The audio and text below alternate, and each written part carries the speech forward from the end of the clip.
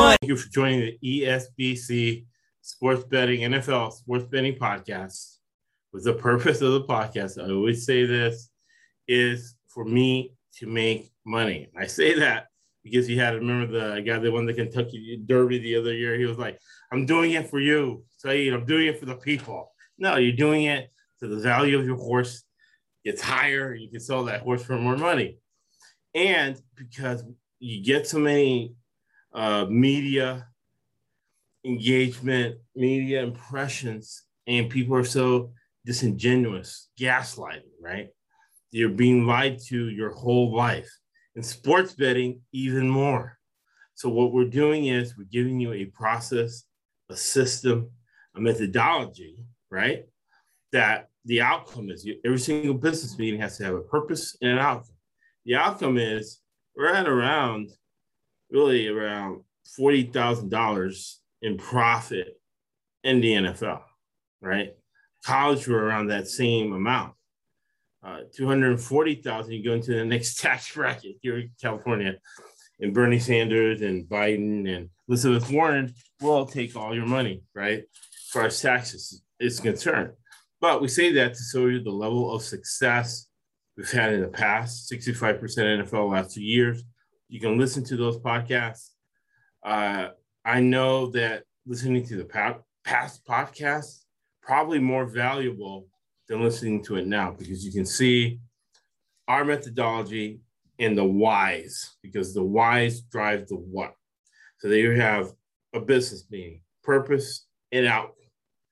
But since Scott and I are old, we're successful. We've lived through really expensive states, right? Massachusetts, Massachusetts, and California, the People's Republic of the state of California. So we have life lessons. We can give you, we're not psychotherapists, but we can give you mental health first aid kit as it relates to sports betting and as it relates to the actual players on the field. Certain impulse control issues is big with quarterbacks, and certain off-field issues that bleeds into the field.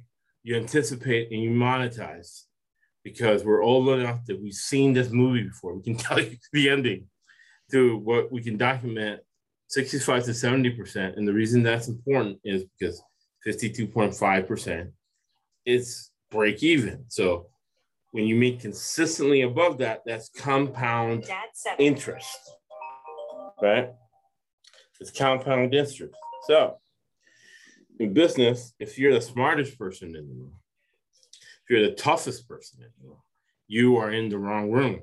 So that's why we're very fortunate, lucky, and good. We have Scott Coe from New England here to give us balanced perspective, diversity. Thank you, Scott, for being on the podcast. No problem. Feel a little lonely tonight without Chad, but I know. I was talking to him earlier today. He's on the plane. He's taking care of his not little brother. His brother's 6'2", 200 pounds. On the watch list for the Heisman Trophy, your starting quarterback of the Oregon State Beavers. We got his a little bit of his perspective.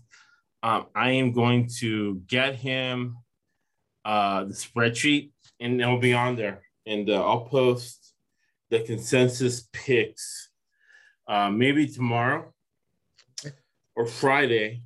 I'll post them a little earlier than we usually do. We just do it on Sunday. So you get Chad's input on this week. You'll probably, and if we have a tie, you can break the ties. Mm-hmm. So we don't want to steal a lot of fun. You make a lot, actually, I think it's one of the big, besides math, besides understanding the concept, that just knowing who's going to win, who the best teams are, it's only about 40 to 45% of success in sports betting. Mm-hmm.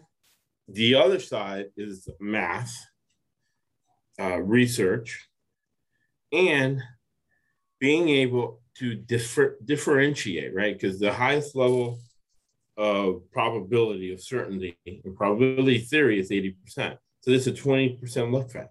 So as you track, which is another important element, which is really math, as you track your betting performance, you have to be able to differentiate between the picks you got wrong or right, right? because of that 20% luck factor, and the picks you got wrong because you didn't do enough research or bad logic, right? You present the problem, you apply math, and then you rigorously use logic until you get to the answer. And to be poor and middle class people in business, in order to be good, you have to make decisions right about 80% of the time without having all the information. So we're not on the team, we're not have privy to the game plan, but we have to get a high percentage of getting things right, in order to be a profitable business endeavor, which it is. Added to the value of that, we have fun watching the games. Yeah. So Scott, what was the game last week? You got wrong that you should have gotten right. And we had the podcast yesterday, the Hawthorne effect. Hawthorne effect says, whatever you track and measure, you improve its performance 10 or 20%. Right. Now I'll go to the first one is the Washington-Atlanta over. Right. It's clearly evident Washington's defense is not as hyped up as they were beginning of the season. It's clearly evident that teams can go up and down the field on their defense. And same thing with Atlanta's defense. I mean, up and down. Dome was a dome stadium.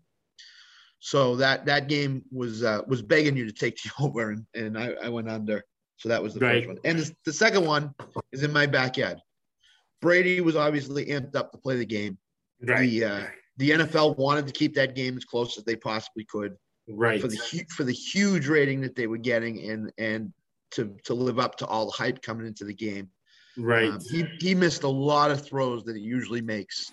So that game I thought was going to be a 31-24 because usually a Patriots primetime game, they do find a way to score points, go up and down the field. So Belichick did a great job against Brady on defense. He put one of each. He said after the game, they do find cornerback on each receiver and shadowed them.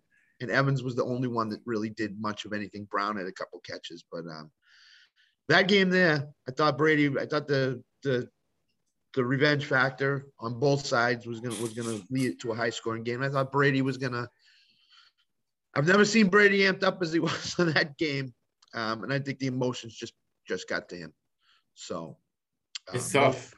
Yeah, it certainly is. 20 years in one place, coming back. You don't realize that maybe, Brady has the emotions run wild on him sometimes. And there was no Gronk either. So that led to that inconsistent performance on his part. So those two there were huge.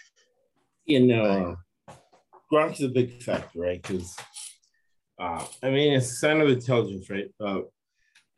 Rule number one in life is log the DTA, don't trust anyone. So Brady doesn't trust anyone. He needs his guy there who he can trust, knows the play. And B, they've played with each other so long. When there's a justice to be made on defense or you need to make an audible on the run, him and Gronk can do that. Yeah. Yeah. That was in there. Ian O'Connor, right? A great guy from New England who wrote that book on Bill Belichick. Yep. And I can call him Bill Belichick even more because I was listening to that book. And Belichick and his son are lacrosse players.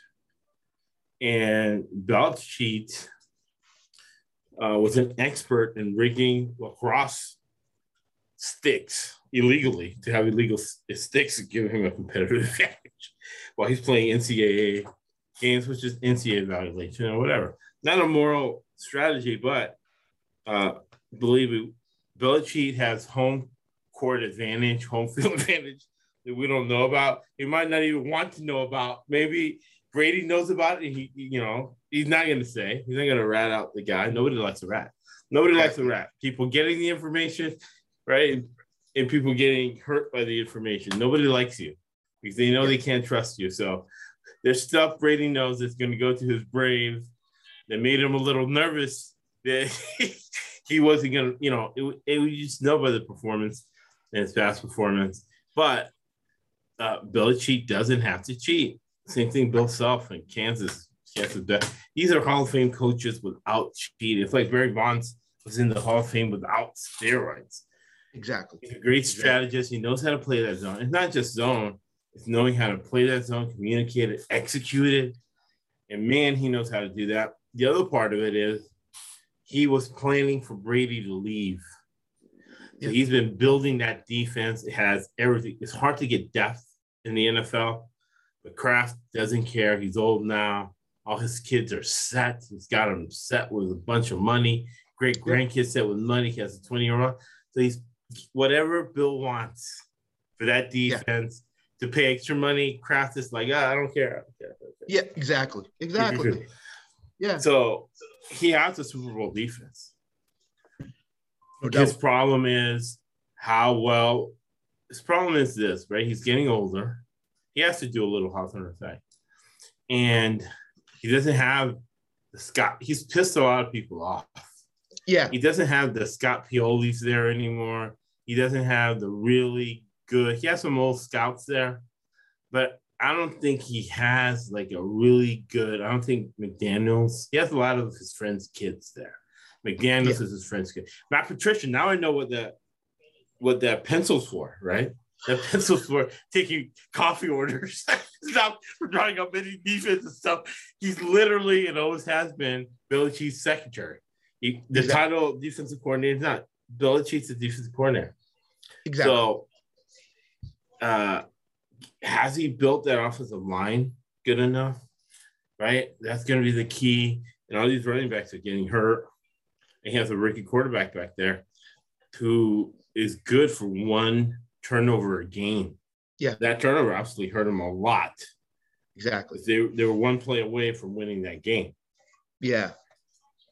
So that's why I got that game right.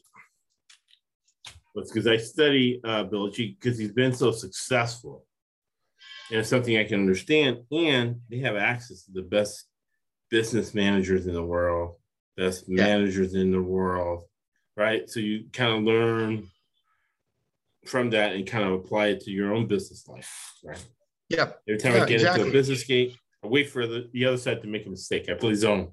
I literally do. I call it that, So we're going to get into the first game. And that's really what we just did. I think it's the most important part of sports betting. Yeah. Because you got two things going, right? You have collaboration.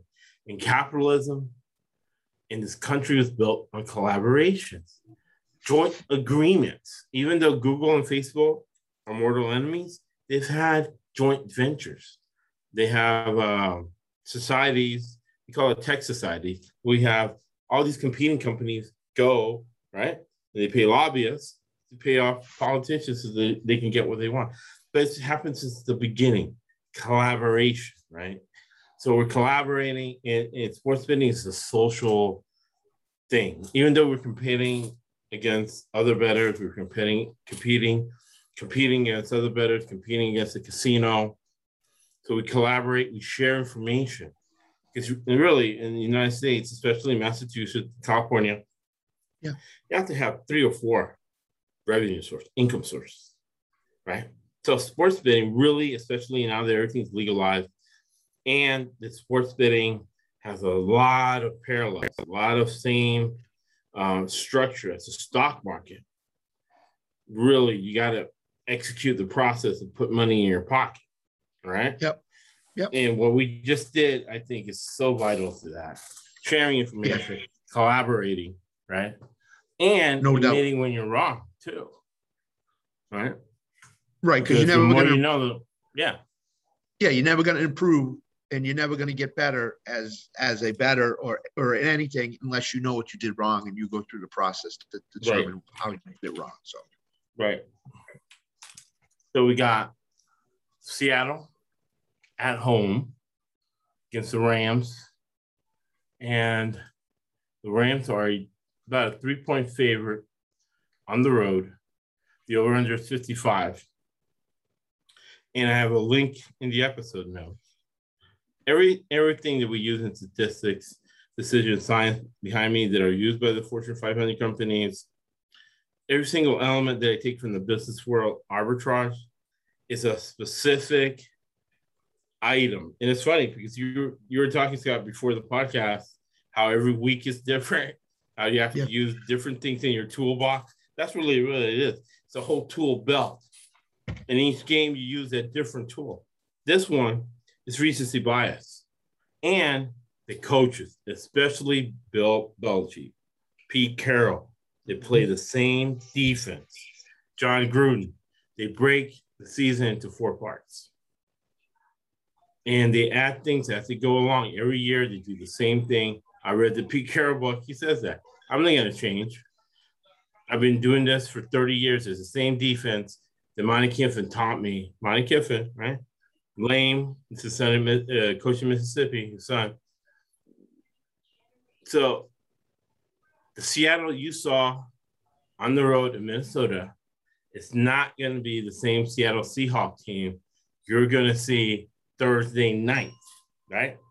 Now, added to the Thursday night flavor is the fact that the over, right, is, I think, 8-2. Remember, highest level of certainty is 80%. So, all the, and I heard it, some guy told me, not some guy, a good friend of mine told me, hey, man, all the national games are going over. And I said, remember, the highest level of certainty is 80%. There we are, 80%. Return to the mean. I'm going to put the link on that to return to the mean, which its brother, recency bias, is here. So there's a recency bias here. Seattle is at home, right? Still got a little research to do. Well, I'll ask Scott. I don't think Seattle has any major injuries. And I think it doesn't matter because Carroll's built good depth for them. So it might be deep. Division game. I'm taking Seattle +4, right? I'm going to buy the point to get it off the key number. Under 55, as even you never bet blindly. You always do your research. And I've done pretty good research on this game. But blindly, just knowing that the national games are 8-2, it's going to be a return to the mean. And this game is going to be under the 55 points. Division opponents, even though McVay's an offensive guy, Stafford's a quarterback. They're not playing the Rams. Division game. They want to control. Coaches are control freaks, right? They say, that's why I'm getting paid $5 million. And I'm going to tell you what to do. They did a study of doctors, anonymous study. 80% of doctors, there's that number again, 80% of doctors are really doctors because they like telling people what to do. Probably the same thing for NFL coaches. What does that mean, right? What does it have to do with sports betting? It means there's going to be a lot of zone. That's what both coaches are known for. Raheem Morris, defensive coordinator for the Rams, and Pete Carroll. So Seattle +4, under 55. Thursday night. So now we're figuring out Thursday night after a rough start. What do you think, Scott? I agree the under. Huge game for both teams. Division game. Right. Arizona is 4-0 right now. So one of these teams could possibly fall 3 games behind. Or Seattle, if they lose, they fall 3 games behind. Right. They don't want to fall 3 games behind and be scraping, trying to get back in the division. So I do like Seattle to cover the spread. I do like the under. If you look at the Thursday night games this year, the home team, I believe, has won each Thursday night game. Right. So that's a trend in that direction. So I will go with Seattle. And there is one key injury for Seattle. It's Chris Carson, their running back. He may not play because of a neck injury. I found out an hour ago on listening to the radio. So got it. Yeah, so that was the piece I was missing. Yeah, but Pete Carroll loves Alex Collins, and that's the next guy up. Right. So he has no fear in just handing the ball off to him. I think they're going to try to keep the Rams off the field is what they're going to try to do, their offense. Exactly. And make it a running and a defense game as Carroll loves. So I go Seattle and the under, up in Seattle in a tough place to play. So, right. All right. So we both agree on that one. We don't need Chad on this one to break a tie. We got Seattle under 55. One thing I forgot, it actually happened was I have a client worth quite a bit of money, and the client is a lot smarter than I am. And he's like, wait a second, Josh, what you're talking about right now, I need to get a notepad and a pen and take notes. I'm like, well, yeah, that is a good idea. So I encourage everybody listening to the podcast to use the episode notes as reference. I have a link there. Still working on it, but I'm going to make sure it's published out there. The top 10 rules of betting, because they all kind of work together. In each game, we use a different tool in the toolbox.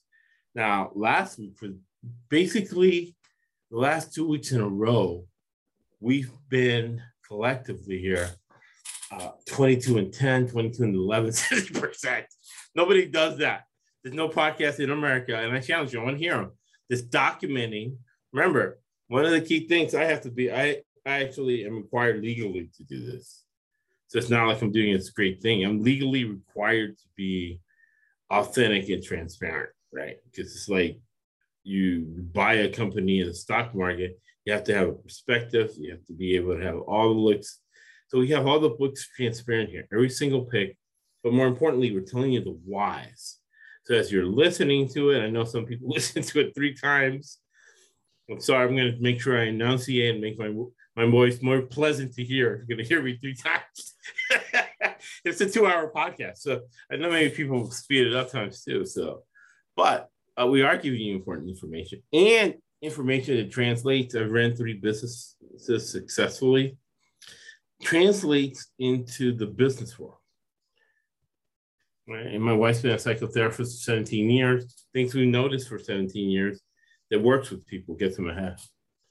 So take notes. Seattle under 55, right? And we're going to buy the points. Salesmen think short term. Businessmen and women think long term. So we're going to buy the point because that's going to give us a higher, because you cannot divide by 0.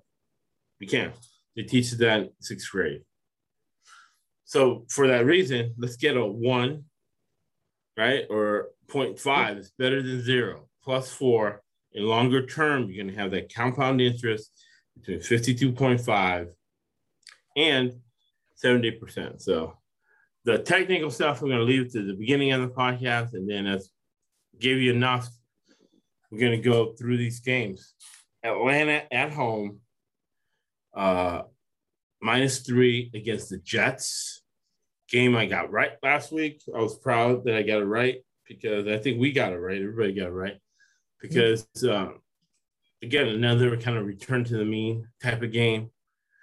And, man, I think because you have these young quarterbacks who proved in the first 4 games of the season that they have not caught up to the speed of the game. Yep. Well, you got to throw them out there because now they're getting a lot of upfront money. So they want to get value for the upfront money they're playing with rookies. What do you think about this game? So I kind of like the Jets in this game. It's going to be in London, first of all. It's not at Atlanta. It's in London. It's a 9:30 a.m. game. So wake up early. For me, it's 6:30. 6:30 in the West Coast. I don't know what to think of Atlanta right now. Their high draft pick tight end has not done anything this year so far. The Jets showed against Tennessee that they have some fight, they have some heart, they have some staying power.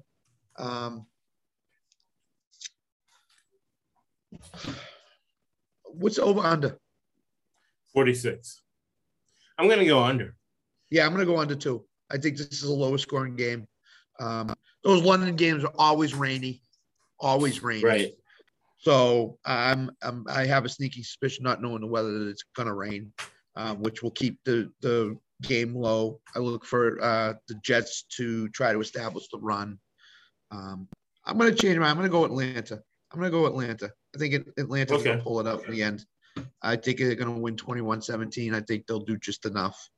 And they got to get Calvin Ridley and Kyle Pitts going eventually. Patterson's a revelation for them. He had a huge game last week. So I don't know if the Jets can cover him. So I would go Atlanta. I think the talent on offense is just too much. And I think they'll be able to run the ball and pass just enough to win the game. So I really think that the organization, right? Because part of betting is using fundamental analysis. So it's a fight between fundamental analysis and technical analysis. And one of the key parts of fundamental analysis is corporate structure and governance. Yep. It's a long flight over. These are big guys. Backs are going to be sore. I do not like Cal Pitts' attitude. I did not like it in Florida. He could only play 1 year because he was academically ineligible. And the reason they have to put him on the field is because he's a phenom. He's kind of a tiny bit better athlete than O.J. Howard. And O.J. Howard's career has been back and forth. I really don't like the attitude of these Alabama guys. I think they've always thought they were in the pros. You got Calvin Ridley there. Yep. Ryan is old. And really one of the only reasons I'm not really it's the same bet as Scott because I'm going the Jets +4 because I don't trust them at all. So I'm going to go +4 by the number. And I'm going to go under 46 because I think Robert Slay, right? The reason he got his job is because he's a motivator. I think he's going to have his team more ready to play than the old guy now. Who's just a cheap head coach, right? It's okay. What's the coach that we can hire for this job and pay the least amount of money, right? For inflation purposes, and it's not really the owner. It's the bean cutter in the front office. It's like, hey, we get this guy at a cheap rate. So I don't know how much they respect him, how much and they've been on the road a lot. They went to Tampa and the Heat. They went to New York. You go back home, and now they're going to London. Jets coming up a home game. And we're going to see Sly's motivational skills. Okay, so that's what I'm taking the Jets +4 under 46. And we'll have Chad. I'll talk to Chad tomorrow on Friday, and we'll have him break the tie on this game. Early, got to get up early. In a routine that I have, going to be broken. Early. I might miss the first half. All right. We got Tampa Bay at home against the Miami Dolphins. 10 is a really high number. I think this is a return to the mean game. Tampa Bay is going to have a lot of inflated lines. I'm going to wait for maybe just to go past the key number of 11 and pick Miami. 48 points. I feel these teams have been out of shape. Look up at the weather in Tampa. My dad's complaining about the weather there. They're going to be two worn-out defenses in the second half. Miami had a furious comeback in the second half in horrible heat. Tampa Bay is coming back from New England. Tampa Bay's secondary is hurt. So, yeah, it's going to feel like it's 95. It's going to be 80% humidity. Wow. So that's a lot of heat and humidity in full pads in Tampa. They made it a 1:00 game. I've been to those 1:00 games, and no game should ever be because it's so hot. And then you have all these people, and then you're slamming beers. It's just not good. I don't think I've ever remembered any game I've been to at 1:00, college or pro. College, you never make it out of the tailgate, right? You sit there like Urban Meyer at the bar with all the young girls that don't like football. They're, we'll just stay here with a bunch of beer and stuff. And well, maybe go in the second half if it's closer in the fourth quarter. All right. So what do you think about that, Scott? I think Brady's going to be one ticked off quarterback based on last week. Right. He's played the Dolphins many, many times in his career. So yes. Both defenses are struggling right now. Tampa's because of injury. Miami's because of a lack of talent in right. that secondary.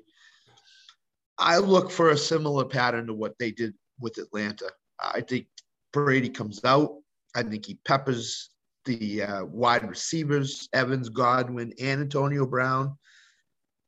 I love Tampa this week. I just think based on last week, I think Brady's not going to have any emotional worries in this game. I think they're home. They're back home again. I think Arians is not happy. I watched his show on YouTube. Right. He is definitely not a happy camper. I look for Tampa to put a huge number on Miami. I think they could possibly put 35-40. I love Tampa in this spot. I just think they win the game by a couple touchdowns. I think Miami will score. The over-under is what? 48. That's a high number. I might slightly lean toward the over in that game because of both secondaries being banged up. I might look at it like a 34-17 final, something like that. So I would go with Tampa, and I would go with the over in that game. Right. So listening to Scott, I'm going to play four sides of this game. I'm going to play whatever that number balloons to for the Bucks. And I've seen, again, the pattern, I've seen for years, especially if you go like on Bovada, if you have a proxy who's sitting in line for you in Vegas, the line goes crazy the last 2 hours before the kickoff. And I think it's going to be crazier as more people are in the sports books all over the world now for that early London game, right? They get a couple pops in them. And they're all like, screw it. What do? They pick the over. So the over, I'm picking now, 48 before that balloons into the 50s. And then wait for that Miami thing to go to see. We'll see what number it goes to. And then I'm good based on what Scott said, right? Remember, 70%, 52.5% break even. I'm going to go with the Bucks first half line. He said it was going to be like the Atlanta game.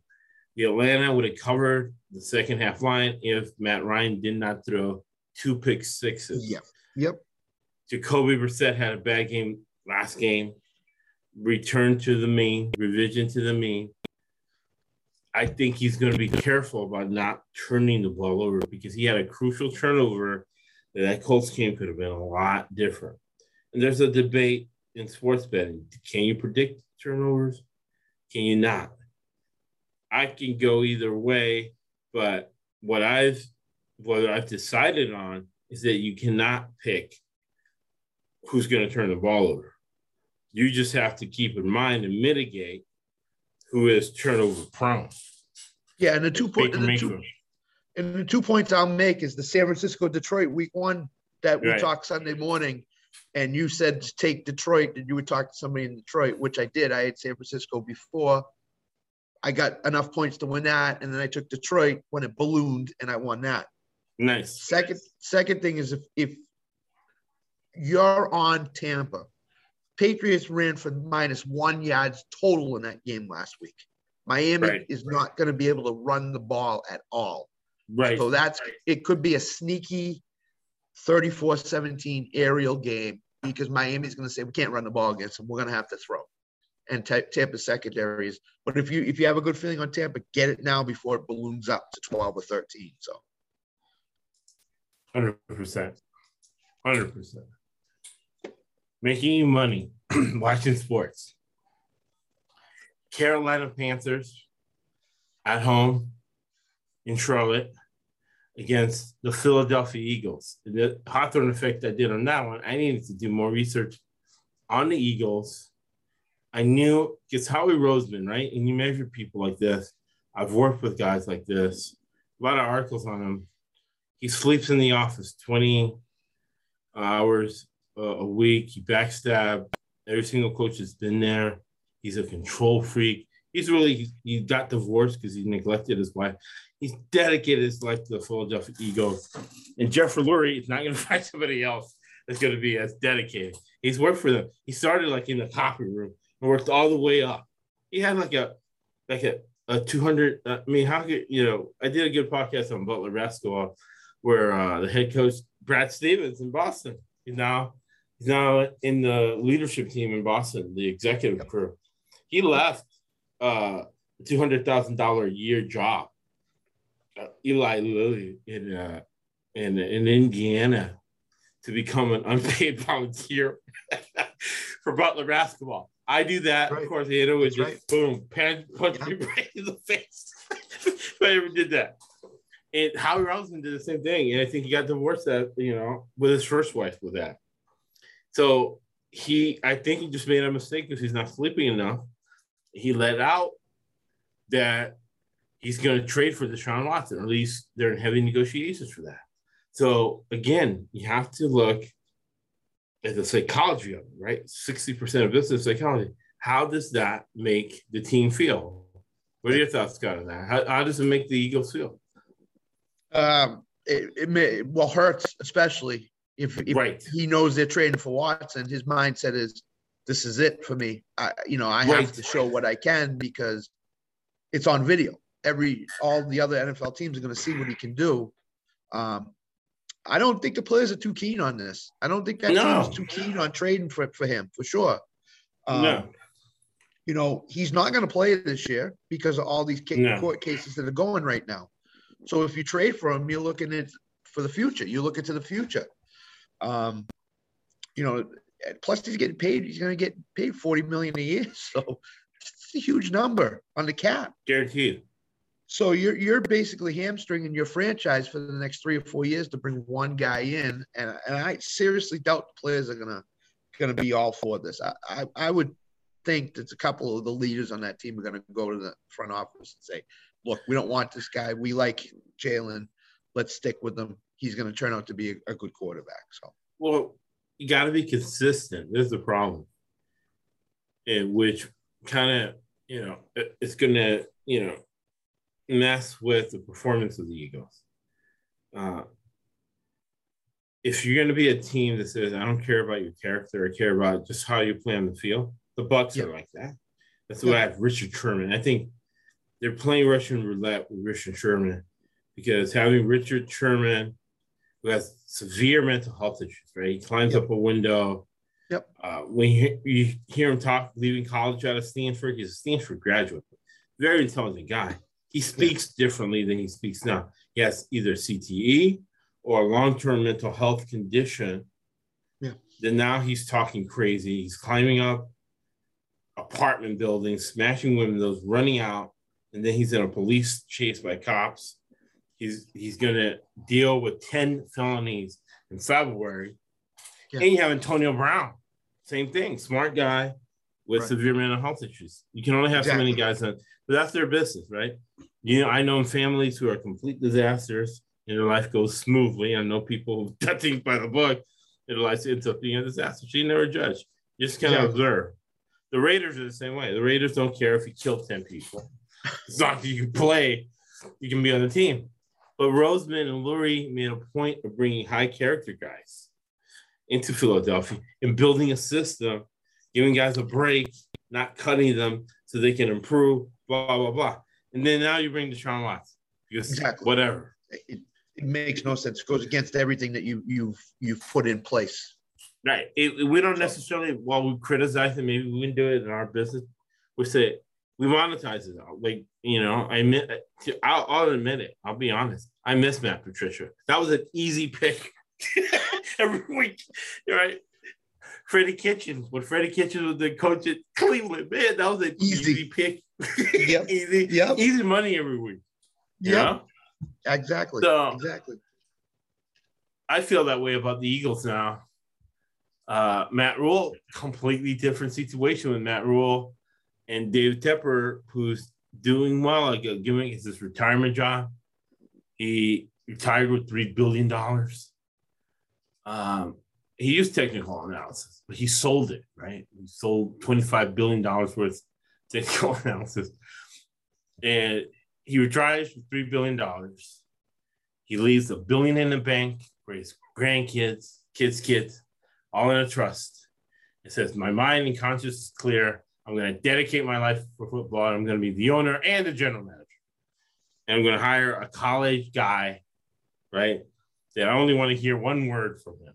Maybe 2 words, 3 words. Yes, and you're right. Right, and you're going to use analytics, which I bet a lot against analytics in football because it doesn't work in football. Have that story. I'll make sure it's in the episode notes. But actually, the St. Louis Cardinals are in the playoffs. So I have a client in analytics who has a World Series ring and now in the playoffs.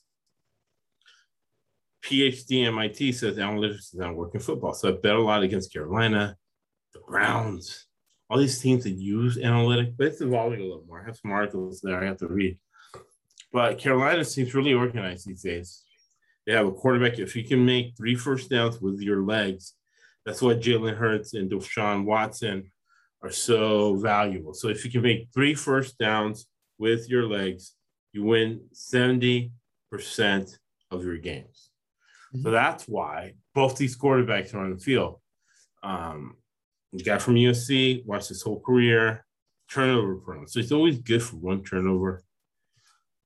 -3 at home. Over-under is 45, which is the average historical number for a game. I'm going to go Carolina on the money line because it could be a close game. Eagle plays so bad. Yeah. And the over-under 45, I think if you live in the past, you die in the past. In the past, I would have gone under all the way. But I think this game might sneak over maybe in the 4th quarter once the coaches feel they've communicated to the offenses the weaknesses they've seen in the first 3 quarters. So I'm going Carolina, money line, over 45. What are your thoughts, Scott? I'm in agreement with you. I mean, I think this could be a field goal game either way. I'm going to take Carolina on the money line, and I'm going to take the over because both teams showed that they can score against any type of defense. Right. And I think both quarterbacks are running quarterbacks, surprising with Donald. Hurts, we knew he was going to be a running quarterback, but I personally think there's going to be a lot more running in this game than people think. McCaffrey could be back for Carolina. So I think this definitely is going to be too close to call. So I will agree with you. I'll go Carolina money line and the over. I think it's going to get close to 50, if not just barely touch over. So a big thing that's happened is that here in Southern California, people have criticized the USC offensive line. When Donald was there, he never got sacked. He really made the offensive line, the whole offense, look better than what they were. He won a Rose Bowl. He got them to the New Year's Six Bowl, which they didn't get to before or after he left. He should get a thank you card from Clay Helton every year because he made that man a lot of money, contract extension. And sometimes he got out of the pocket, took it to the house of the Pac-12. So, sharing information from the West Coast to the East Coast. Why? To make that money and feel good on Sundays. But we felt really good the last 2 weeks. Scott, the week before, felt good, 14-5. The first games, I felt good. Going 8-0. Really, I ended up personally going 10-0 the last 10 games. My wife was telling me, you can't dance. I'm just like, I'm happy. 10-0. Right? And that's what it's about. It's about having fun and making money. It's like, give me that Bitcoin card. I'm going to use it for Target, the Target order. Now it's a Target. We used to go to Target. Now it's a Target order. Either bring it to the house or you sit there in the parking lot and bring it to you. Yep. Pandemic made us lazy. So, Carolina on the money line, over 45 points. And I really do see the Eagles' defensive line getting worn down, chasing Darnold all over the place. Yep. It's going to be scoring late. You might take that fourth quarter over the total in the fourth quarter. Yeah. The entire defensive line chasing these running quarterbacks. Like division games. Similar to what we told you with the Seattle and the Rams. The Seattle going to Minnesota. Because coaches put things in their back pockets. I actually had a really good podcast, and I'm going to group them all together, with Vic Shealy last year. He's the head coach of Houston Baptist FCS football.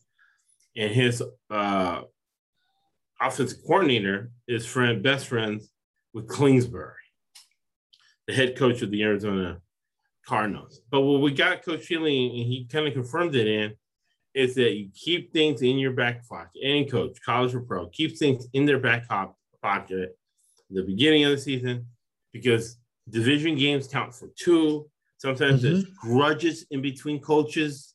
Some guy slept with the other coach's wife 20 years ago when they were at blah, blah, blah, and he's saving plays just for this game. Everybody knows it. It's like, oh, next game, that's a great game for coach. If you want to keep the team and getting coach's favor, getting extension, we got to be hyped up for this game, blah, blah, blah. So you have to do your research, find out what's going on. So the Titans team you've seen for a while out there is not going to be the Titans team you see here. The Jags, Urban Meyer, and the Jaguars, they've lost 19 straight games in a row. But it shows you how lucky we are, fortunate we are. I got 3 sides of that bet. I had Jaguars, plus couldn't trust them, even though they control the game or whatever. I had the side, I had the total, and the money line, right? So this is the Titans at home, I believe. -4. Over under is 49. I think that's too high. But the division game, Bravo, he's begotten.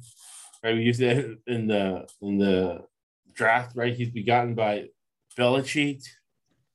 They're all about these division games. And really, I think that's the whole strategy for the Titans. Sweep your division games and play vanilla all other games so people have no idea what's coming at them when they get to the playoffs. So I'm going to go Titans -4 because I feel strongly about it. Probably should be a -7 game. And, man, it's right. Belichick's never lost to a rookie quarterback. Bravo probably is just as smart as Belichick. Yeah. Right? Yep. So I see him just totally controlling this game. The 49 is way too high for this. Urban Meyer is a college coach. The other thing is he is not coaching. We just saw that the other night, right? He's not coaching the team. The offense is being run by Darrell Bevell and Brian Schottenheimer. He's running the special teams, though, because Urban Meyer just likes special teams, $10 million a year. He has more money than God. He doesn't care if he got fired. He really doesn't, right? His wife doesn't care that he's with hot blondes at his restaurant. Why? Because there's so much money involved. So there's a lot of not caring going on right here. They're taking poor Khan's money. His brother is the mayor of London. That's why Jack's always flew in London, so he can have his team play in front of his brother. So for that, many other reasons, Titans -4 and Derrick Henry running the ball all day on the Jags make it under 50. What do you think, Scott? Derrick Henry kills the Jaguars every time he plays them. He's running for 150, 200 yards.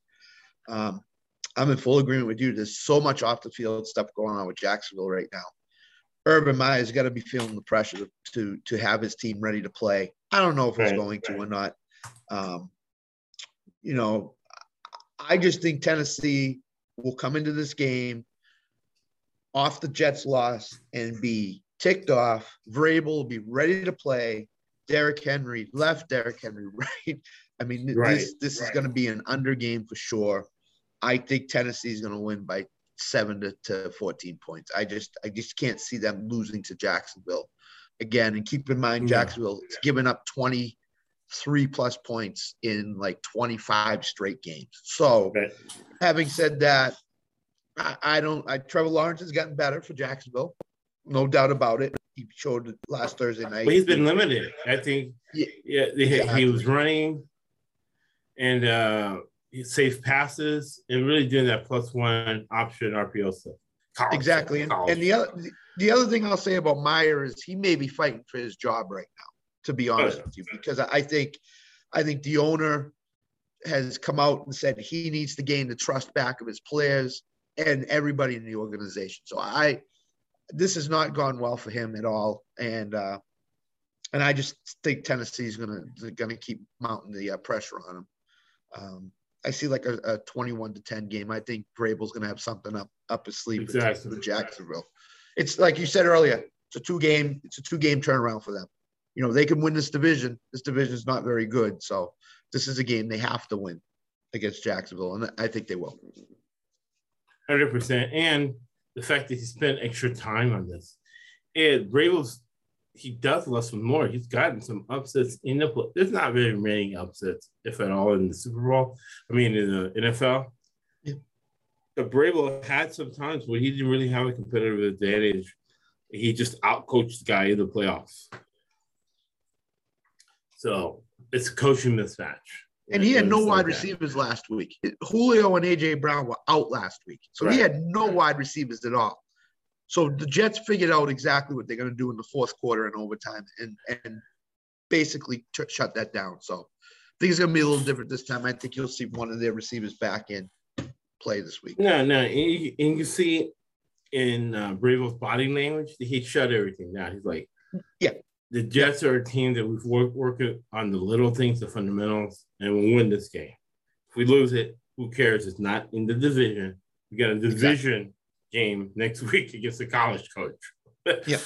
Right? Yep. Yeah, exactly. So Titans -4 under the 50 for those and many other reasons. A lot of zone being played here. And for those who don't know what zone is, you shouldn't be betting on games. You don't know what zone defense is, where you cover the zone and not the man. Saints at home against the Redskins. What do you think of Scott? I think you're all over this game, Scott, because we've been trying to figure out the Redskins for a while.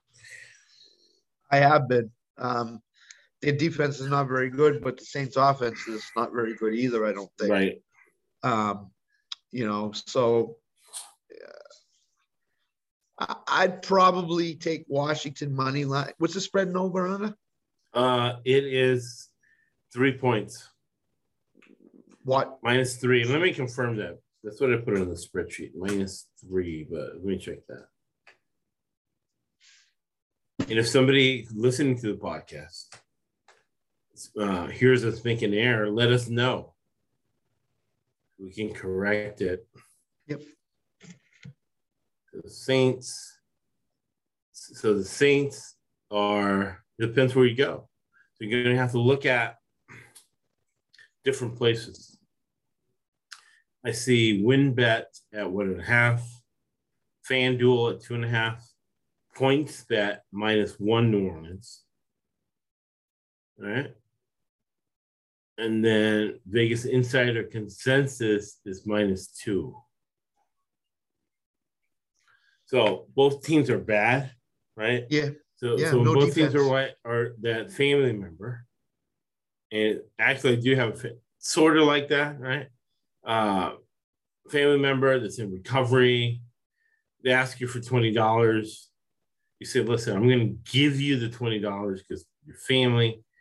I'm going to let you borrow it because, you're never going to get those $20 back. And they always have a story for Thanksgiving or why they're late. The car broke down, this, that, the other. So we're going to take that money line in Washington.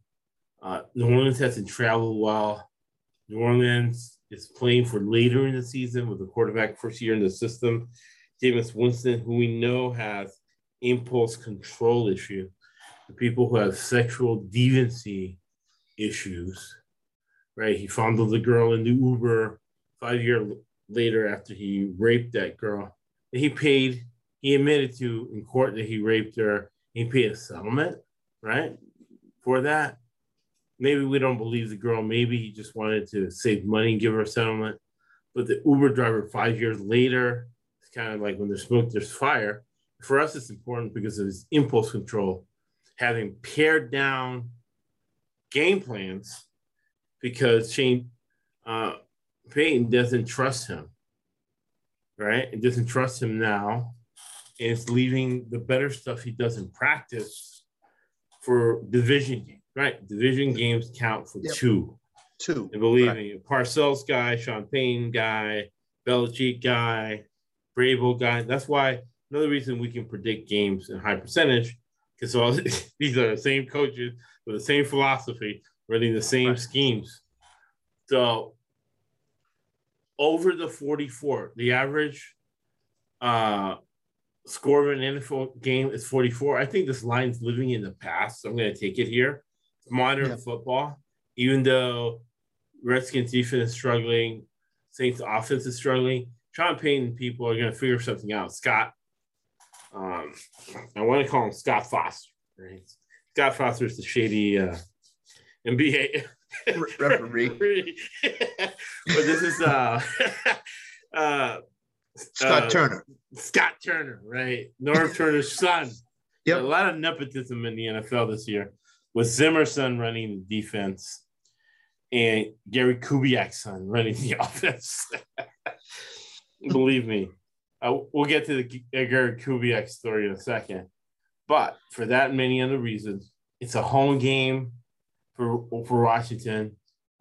Late, great Dennis Green told me once, you don't kill the goose that lays the golden eggs. Home game for the Reds, not the Redskins anymore. They're the Washington football team on the money line over 44. So take that notebook out, that pen, right? Bet that now. The second you listen to the podcast or live stream, bet the under 44. Because that's what I'm betting right now. You see me off screen as I'm placing bets.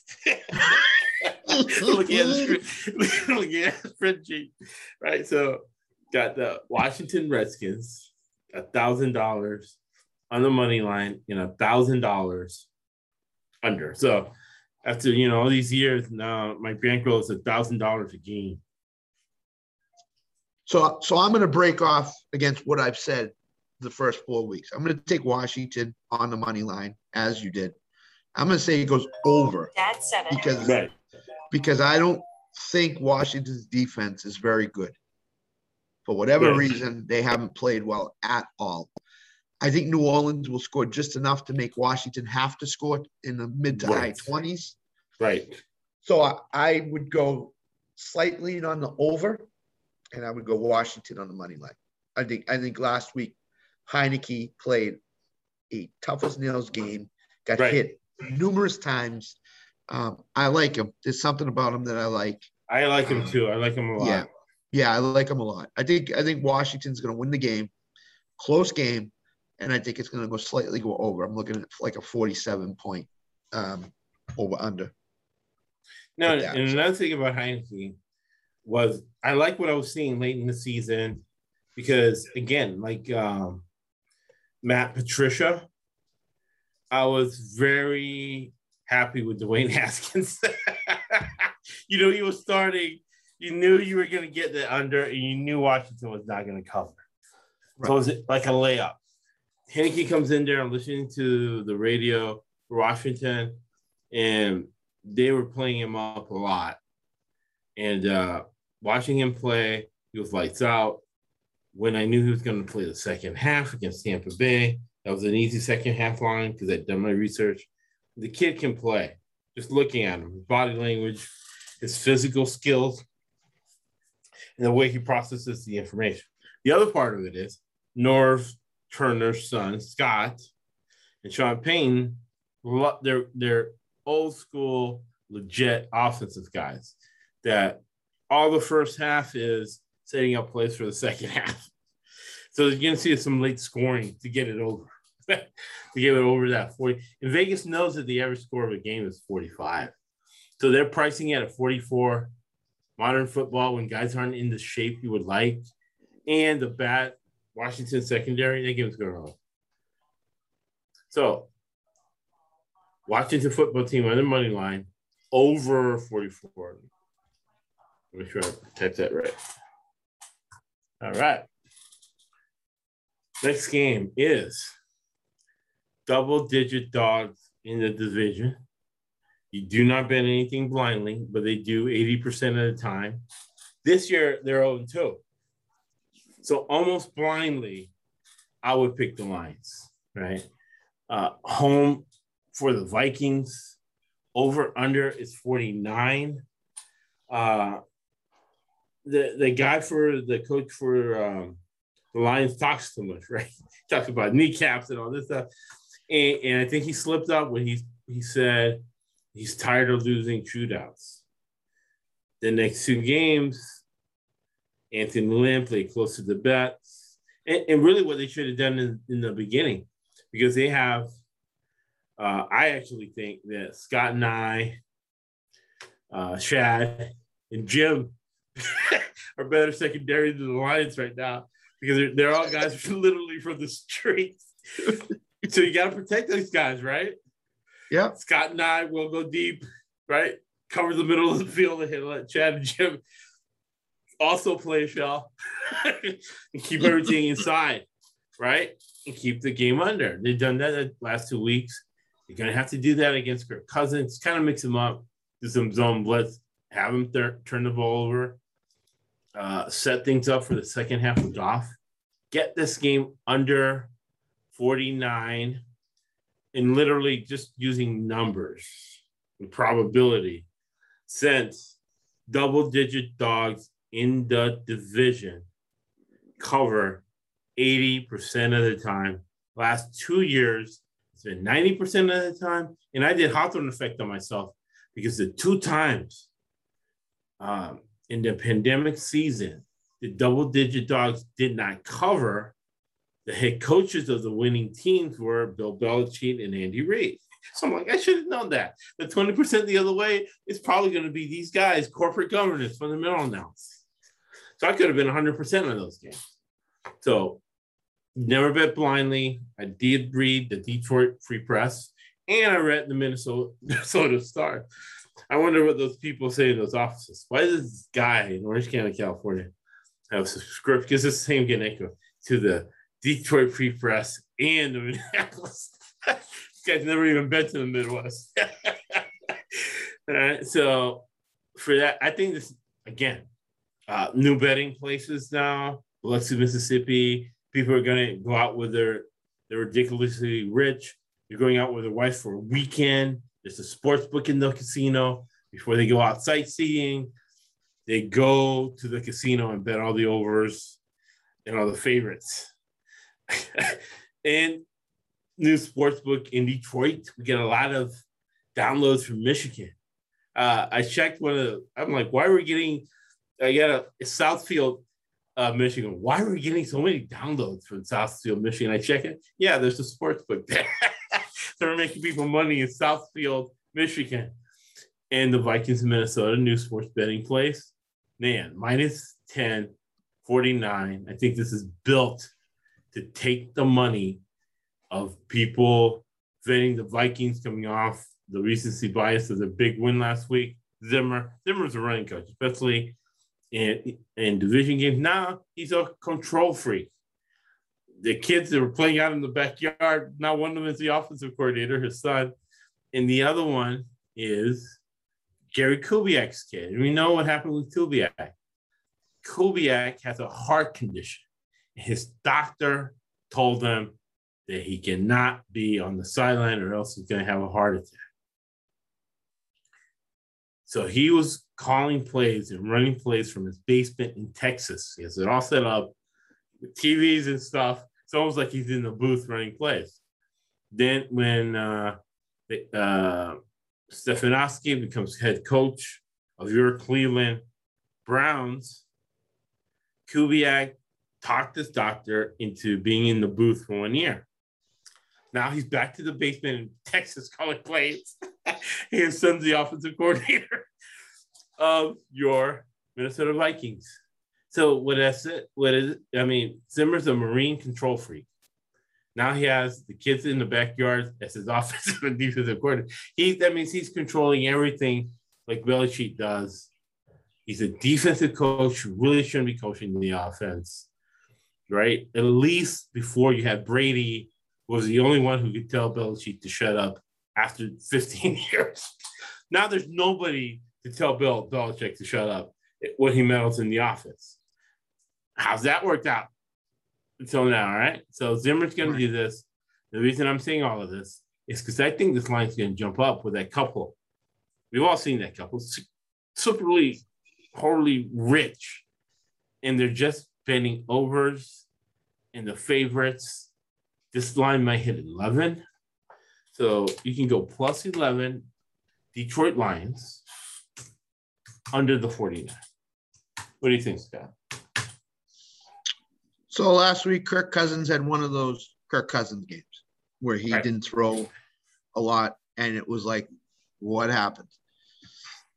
I think they're going to rebound. I don't think they're going to rebound to the point of winning by 10 games. I think this division game, I think Detroit can stay with them for most of the game. The defense is not very good, as we've seen all year long.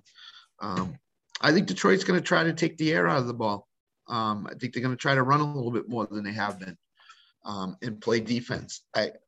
For some reason, I think Cousins is going to have another one of those what happened games. And, they're going to underestimate Detroit a little bit. I think it's going to be a 4 to 7 point game. I think, Minnesota has not thrown the ball the way they should. Cook is, who knows, he's injured, but to what extent, we don't know. So it may be a 50-50 split.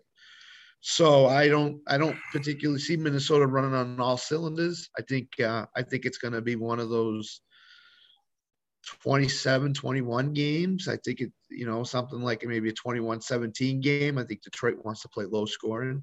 I think as games want to play that game and play against the Ravens. Yeah, and I think as you've gone on, I think Detroit becomes less and less effective on offense.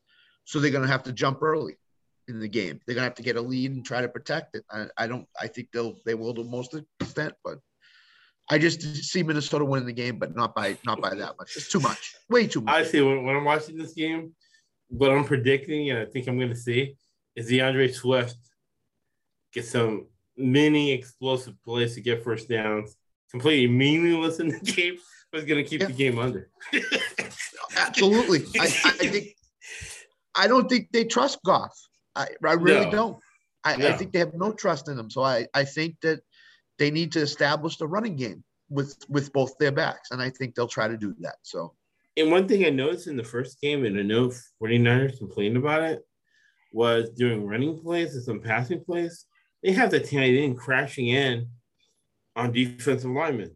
So they'll do it on one play on this side and then the other side. What they're doing is they're wearing out the defensive linemen to roll out Goff in the second half. It's hard to chase them. Yeah. When you're 200, 300 pounds, you got a Charlie horse because 250, 260-pound tight end, place we're going to get Charlie horse. Now you're chasing Goff. And Goff is rolling out, which you can do the whole offensive cow. The Rams was based on that. Aaron Rodgers does it. So that play is going to be open in the second half. But that play isn't designed for a touchdown. It's designed to keep the possession, keep running clock, and win it late in the fourth quarter. Yeah, look at that Detroit receiving core. That Detroit receiving core is awful. There's nobody there. I mean, there's nobody there, really. Right. So if Monson Brown, right, can dominate the Pac-12, what tells you he's going to dominate the NFL? Yeah. Should have stayed another year at USC, so he's not that great. So, Detroit Lions plus 11, under the 49, double-digit dog in the division. And really, I don't even trust that 10. I'm trusting 11, and hopefully that number goes even higher. But it's a double-digit dog in the division. It's early in the year because this is a cheap team that doesn't like to play for backups. But it's early in the year where the starters can play a little longer. right? And they're not as banged up as they'll be later in the season by Thanksgiving time. Yeah.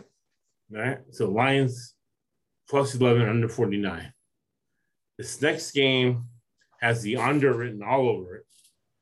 Both teams with quarterback problems. Pittsburgh at home against Denver Broncos. And Denver is the favorite. I don't think Denver should be the favorite in any game. I don't care who they play. Even though they already beat the Giants in Jacksonville. Betting has just been legalized in Denver. So actually, Pittsburgh is the favorite. Basically, a pick'em game -1. Over under is 39.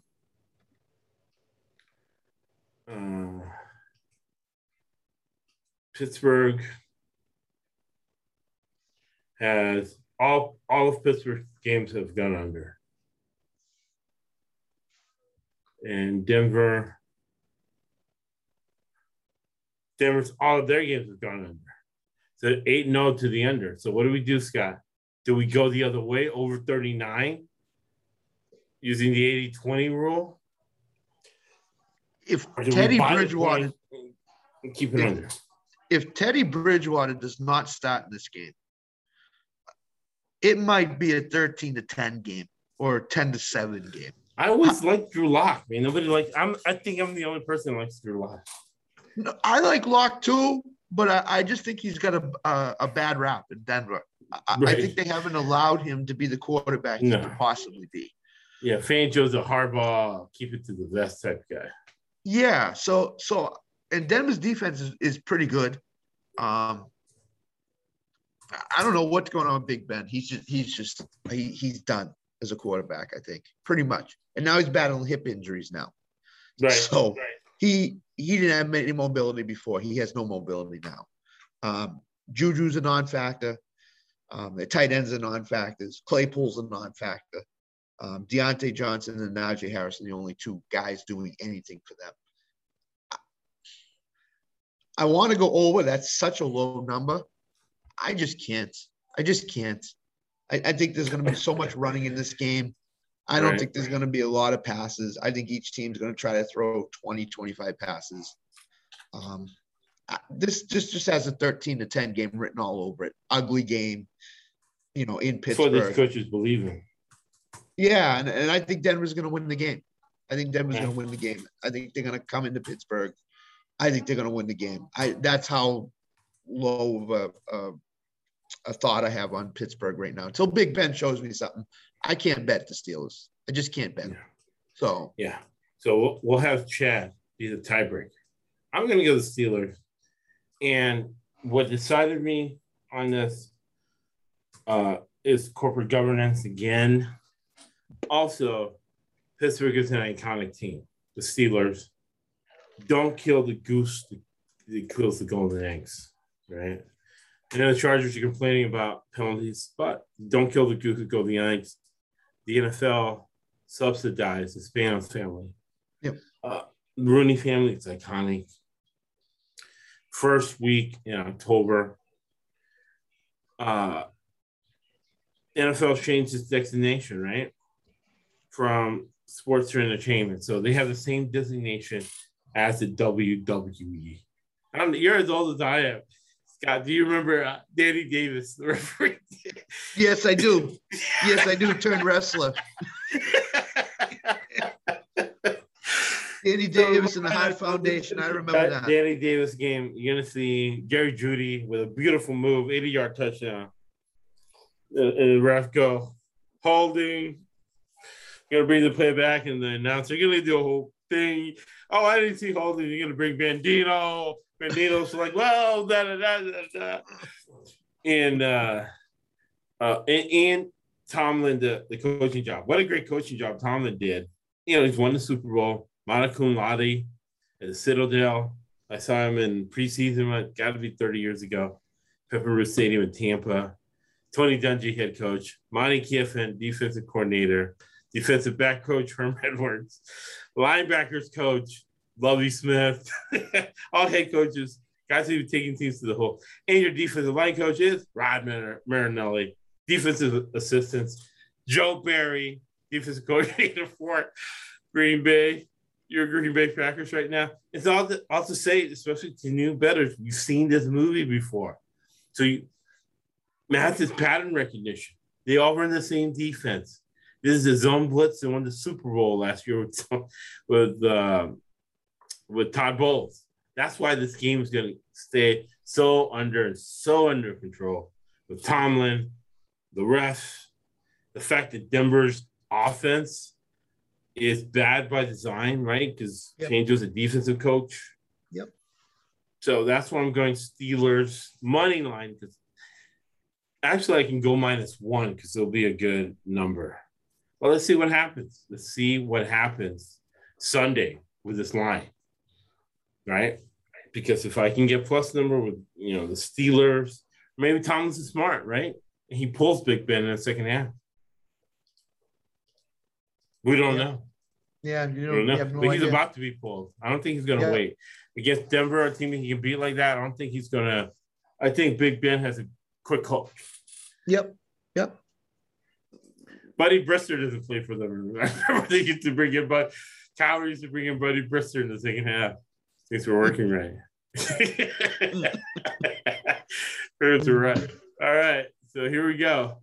So we have a split decision, and we'll put it on Twitter. Chad breaking the tie. So we're going to go.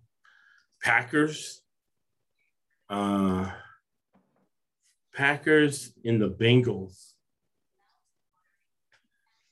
And let me make sure of this. We've got the Green Bay Packers -3 on the road to Joe Burrow.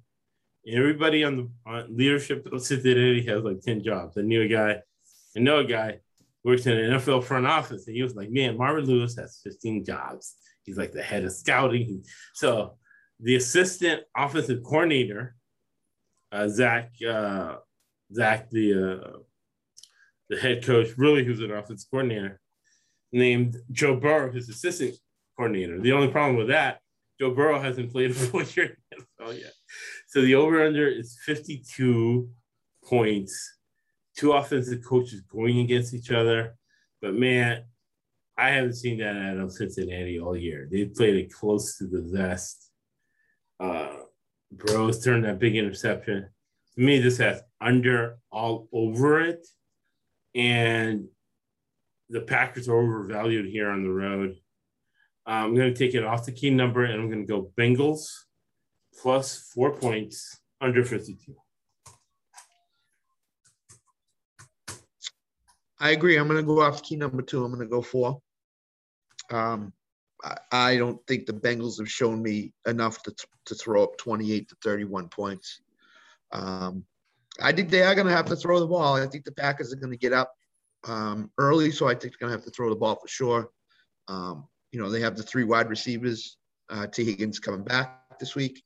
So they do have the 3 wide receivers he can throw to. And then he threw to his tight end last week who had a huge game. But I see this coming down to a field goal at the end. Right. I see the Packers winning a 24-21 game. It's at Cincinnati. I mean, that might bode well for Cincinnati, but they're not ready to step up to this class yet. I haven't seen them. They're not ready to step up into the Green Bay class yet. So I think Green Bay will win this game on the road. I think it's going to be 24-21. I would go the under for sure. Might even get to 24-22, some strange score like that. Bengals will have to throw the ball and look for them to throw the ball. So, if we can get some player props on Burrow and their receivers, I would look into those as well. But in terms of the game, Packers, Bengals +4, and then the under for sure. So that's the way I would go. That's the way I would go. Yeah, 100%. And that's Joe Barry, defensive coordinator for Green Bay Packers. He's going to sit back in his zone and wait for the rookie really to make a mistake. Exactly. Next game, we'll go to our New England Patriots expert.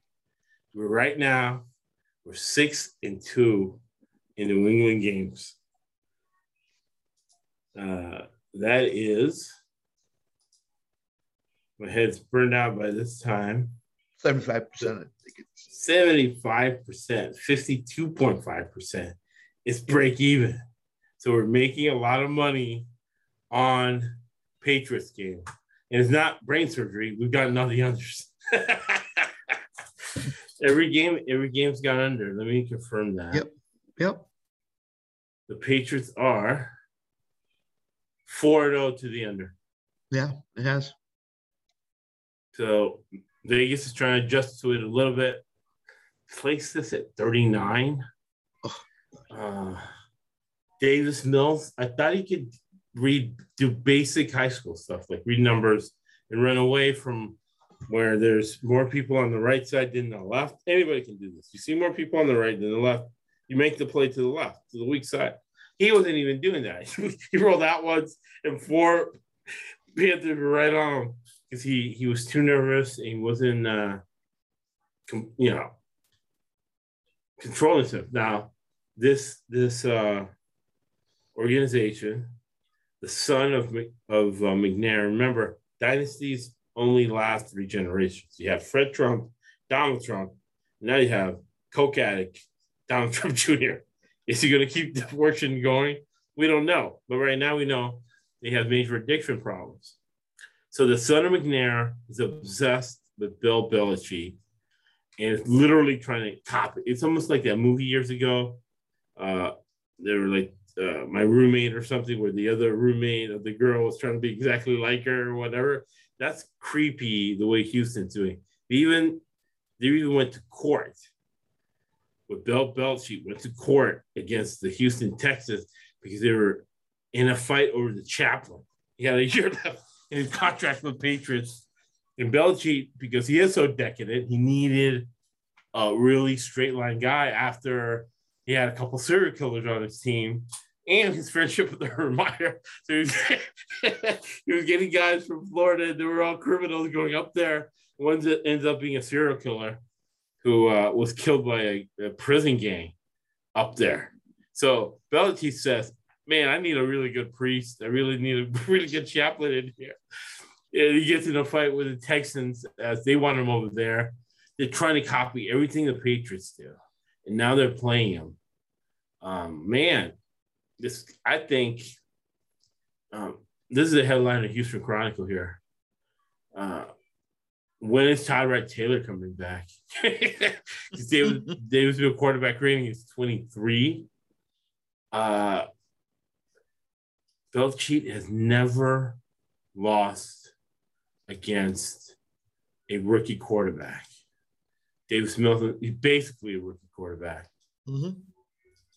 I think it's still going to stay under 39. And the side is what I'm confused about. I'll let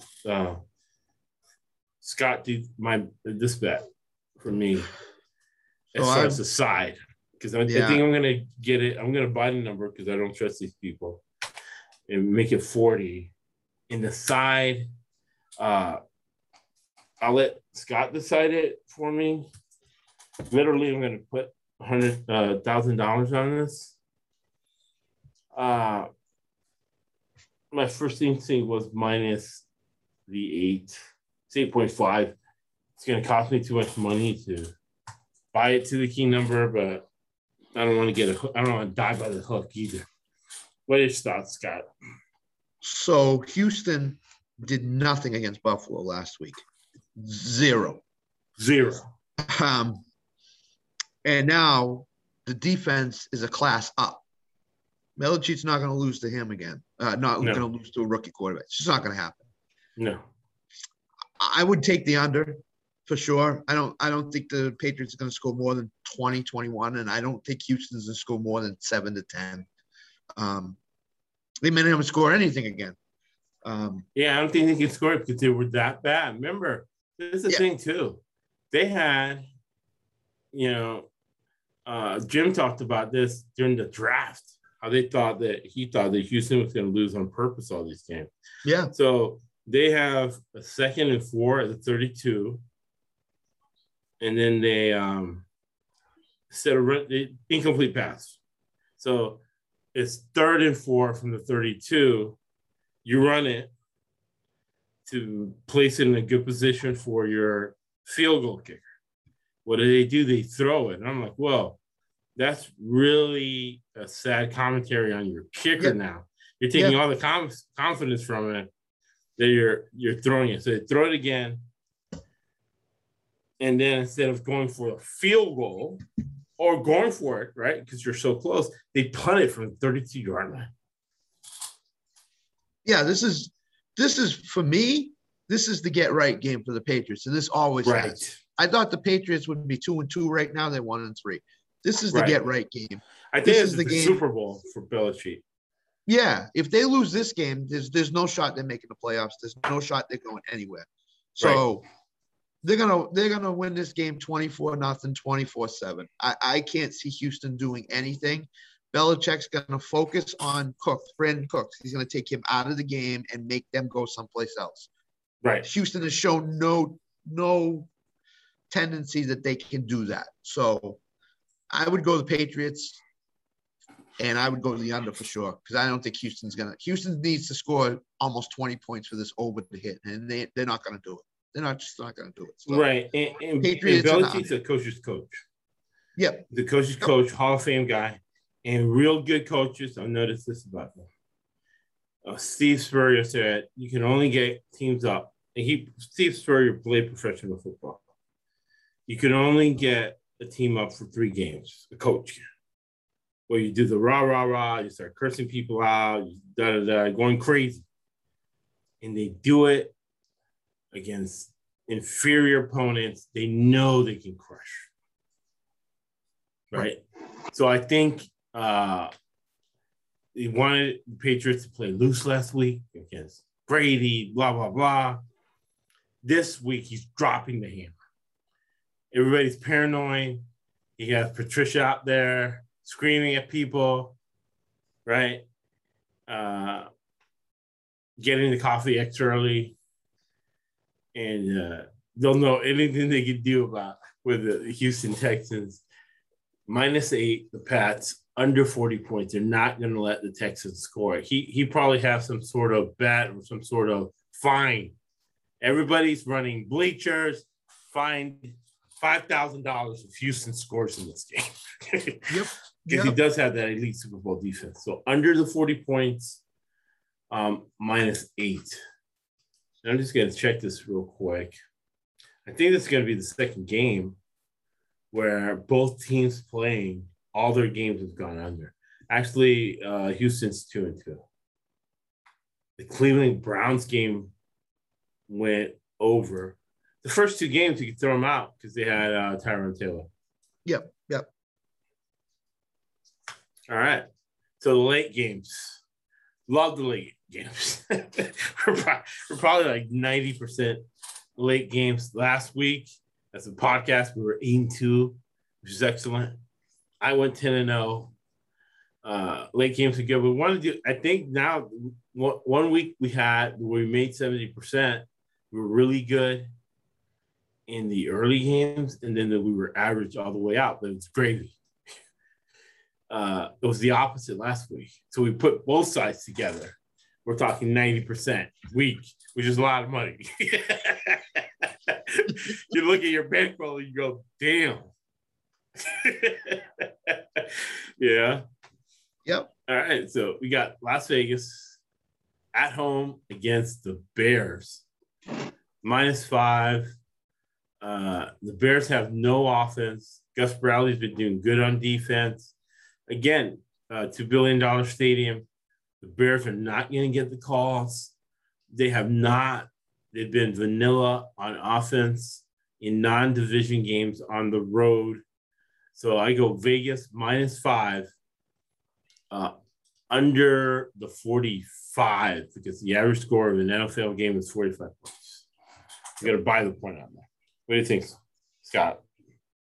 So the Bears are Justin Fields error starting this week. They named him the starting quarterback.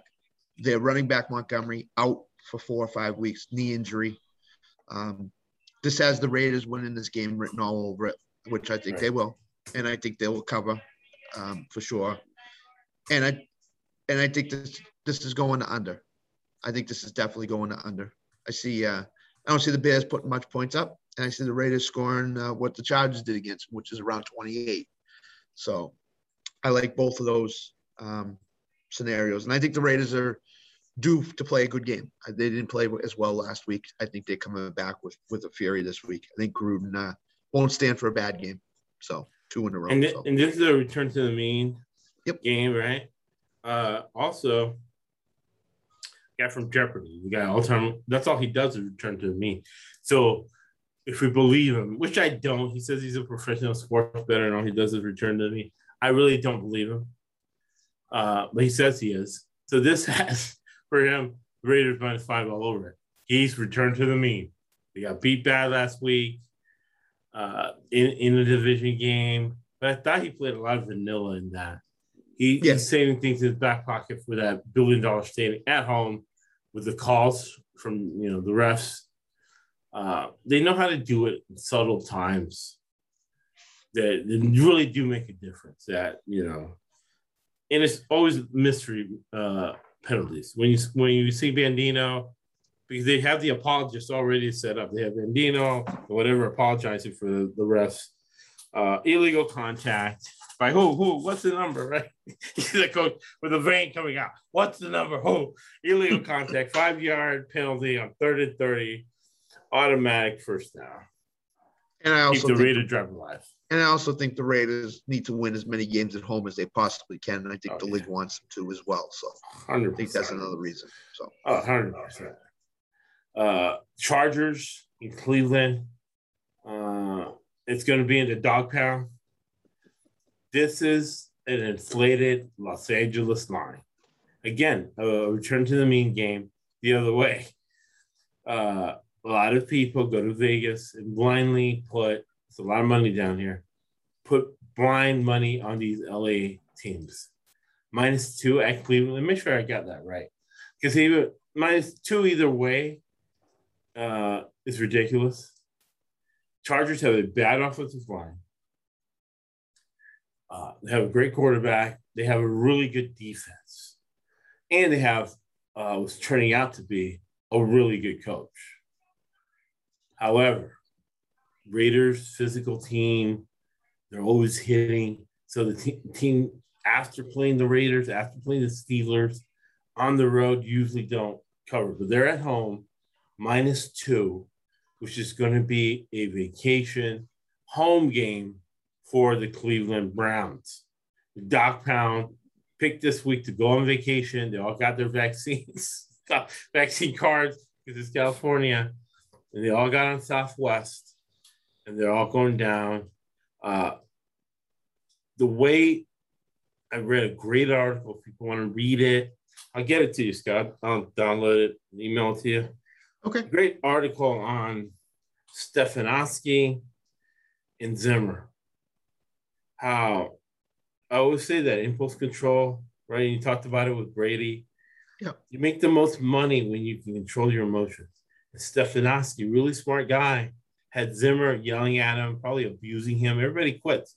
He's the only assistant who didn't quit until he got the promotion to go to Cleveland. And he got a promotion from being Matt Patricia with a pencil. It actually really did have a pencil. Stefanski's pencil was to write down the coffee orders. Then he becomes assistant offensive line coach, assistant linebackers coach. Then they make him the tight ends coach. Then he was the fake offensive coordinator. The real offensive coordinator was Kubiak in the basement. But regardless, he interviews well. From the fake offensive coordinator, he becomes the head coach in Cleveland because he convinced them he knows analytics. He wasn't a football. That's why life is crazy, right? So Stefanski here, coach of Cleveland, smart guy. What does he do? He brings in Bill Callahan. Bill Callahan was the head coach who took a team to the Super Bowl. He has Super Bowl rings as an offensive line coach. And he's really your real coordinator here. And Callahan loves to run the ball You say, Josh, what does all that have to do with sports betting? It has to be that's why we're cashing in on these under tickets with Cleveland. 47 points seems high. It's going to be right in there. I'm going to withhold judgment on that, but I do like Cleveland in this game. Cleveland plus 3. I'm going to get it to the key number, and I'm going to take Cleveland on the money line. I'll let Scott decide the total for me on this one. What do you think, Scott? So Cleveland played not good last week, and they still won at Minnesota. Right. So they have a lot of talent. Yeah, so I think that Cleveland will win this game too. I think the Chargers are coming off 2 high division games, Chiefs, Raiders, and they won them both. This is definitely a spot where they can let down, and I think they will. Cleveland's defense is really good. I don't think they're going to allow the Chargers to do what the Chargers have done the last 2 weeks. So I think they're going to shut that down. So I like Cleveland this week for sure. I like them to run the ball better than the Raiders did, better than the Chiefs did. That's their game. And Baker to get it back on track. So I'll take Cleveland, and I'll take the under. I'm looking at like a 17-14, 21-17 game for sure. And I don't think the Chargers are going to perform like they did the last 2 weeks. This is the letdown spot of all letdown spots for any team so far. So that's where I'm going, under in the Browns. So that's what I'm doing. For those keeping track, listening to the podcast and live stream, it's going to be 3 sides of this, right? It's going to be the Clowns on the money line, plus 3 to take it to the key number, and watch late if this LA inflated line goes to -3, -4. You can have a little cushion there with Cleveland. And what happens is the guy like Bosa, even J.J. Watt, they come off the edge or light. What do you do against the guys, right? What did Chuck Noll do, right? You were in the track, run right at him. Yeah. And believe me, Callahan doesn't have Super Bowl rings, didn't take a team to the Super Bowl as a coach. He's probably a Hall of Fame offensive line coach. And maybe offensive line, maybe not coordinator because he runs it too much, right? Because that's the problem him and Andy Regan in problems with. Once they got equal talent and they know what your philosophy is, you're going to have to come up with a new wrinkle. These guys don't do that. And they don't have to because they won Super Bowls and their great grandkids have money. They're like, why do I need to change? Why do I need to listen to you? Fine, I'll make money off you going the other way. So we're going to go Cleveland. Yeah. Cleveland's the most transparent team in the NFL. They're saying, we're running the ball, try to stop us. That's all we're doing. Yeah, we got better players than the offensive line. Yeah, exactly. All right. And we got 2 premier running backs, Nick Chubb, right? And Kareem Hunt. Yep. So Cleveland on the money line, running over. Nick Chubb will truck Bosa. He's like, I'm not Derek Carr. Right? Boom, run him over. Money line plus 3 under 47. Another division game. It's going to be closer than we think. It's going to go under. Grudge match between the coaches, between the owners. Well, the Bears are out too much. They care more about ruining Bears' movie career than they do the Giants. That's why they have a strength and conditioning coach, receiver coach for Bill Belichick. That's the head coach. Jason Garrett, offensive coordinator. But Jason Garrett has a grudge against Dallas. He knows all those players. He'll keep the game close. So the Giants plus 8, under 52, not because the defense is so great, but how they play. They want to run. I really shocked if Jerry Jones and Stephen Jones' son don't have bets for the under every week. But, you revert to your childhood, right? Rosebud or Orson Welles. My wife's a psychotherapist, not me. But Jerry Jones is reverting to when he was the offensive line coach in the 60s for Arkansas, late 60s, early 70s. And On the offensive line was Jerry Johnson and linebacker Barry Switzer. They all ended up becoming coaches with him. So Arkansas Royals, you win 70% of your games with special teams and defense of running the ball. So he's changing Dallas to become that, right? And you see a lot of it, right? McCarthy's fat because he was an offensive lineman. At the end of the day, with all things being equal, they're going to run the ball. Keep this game under 52 plus the 8. What do you think, Scott?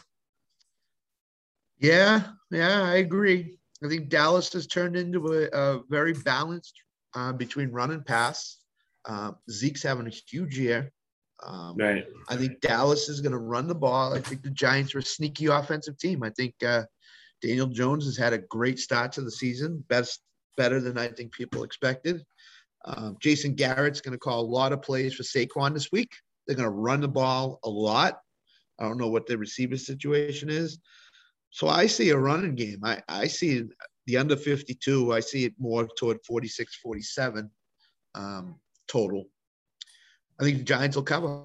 I think this will be a close game. I think this is the rivalry game of all rivalry games in the NFL. Dallas, New York has always been a big rivalry.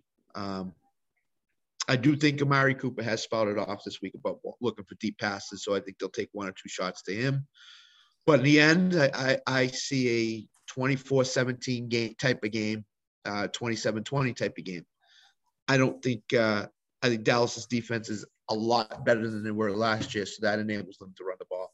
And Dallas has become one of the most dangerous teams in the NFC right now, based on what they've done so far. So I like Dallas on the money line. I like the Giants to cover the spread, and I like the under. So that's where I would go with those 3 sides. Nice. We got 3 sides to this. Yep. Love it. So I'm going to do too. Because you won 2 out of 3. That's 66%. It has a 14-point margin over 52.5. So you're making money consistently. Yeah. And if I hit all 3, it's perfect. So. Oh, it's perfect. Perfect. Other than we'll be in dangerous territory with your senator from the great state of Massachusetts, Elizabeth Warren. You just got to tell me, man, when you see Elizabeth Warren at the door, do not open the door. Hold on. How much money do you have? Let me take that. Nah. You keep that. 100%. 100%. All right.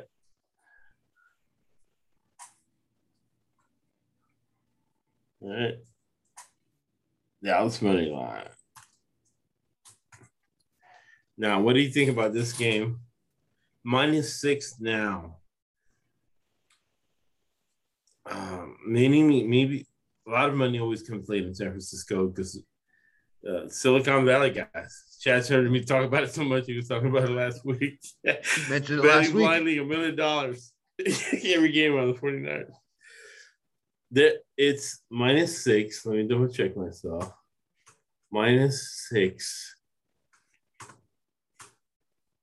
Arizona, recency bias. Now Arizona's world beater. I think because Coach was on the hot seat, he did not leave a lot of things in his back pocket. And he's put all his cards on the table early in the season. Yep. Old coaches like Shanahan, his dad won the Super Bowl, they're thinking long-term.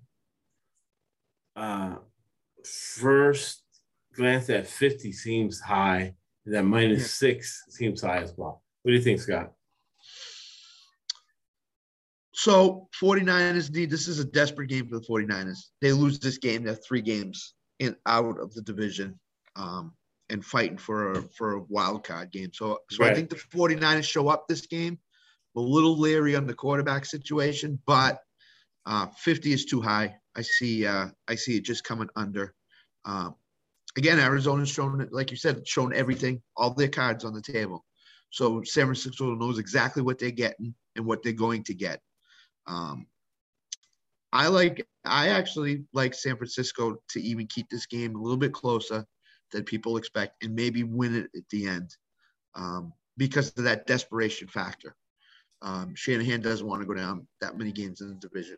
San Francisco's going to run the ball a lot. That's what they do. They run it. And then they're going to mix in the pass later in the game. So, and if Lance starts, that's a running quarterback. So those 3 first downs with your feet might come into effect. So I like San Francisco to cover, and I like it to go under. Simply for that reason. Right. No, it's funny. Chad told me a story last year because last year Arizona was fighting for a playoff spot, and Shanahan was out of the playoffs. And I said that, Shanahan's a coach's coach, that Shanahan was going to outcoach Kingsbury, who's a college coach who never had a winning record in college. Another guy who interviews great. So these guys with no experience they're not getting just any job. They're getting head coaching job, getting $5 million a year. Good job interviewing there. And Chad listened to 2 podcasts. One podcast told him to pound Arizona. Then he listened to me and my podcast. And I said, no, it's this game is Shanahan's going to outcoach this guy. Couldn't go under. John Lynch, Hall of Fame safety, who was on that. He was on the team of all those coaches I told you about, right? He knows that Tampa 2, Kiffin. I see them rushing 2, rushing 3, putting 8 back. Yep. Not letting. It's definitely going to be a good spy who's athletic on Murray. But still, Rondale Moore, AJ Green, and DeAndre Hopkins. With DeAndre, you just lob it. He won Clemson national titles.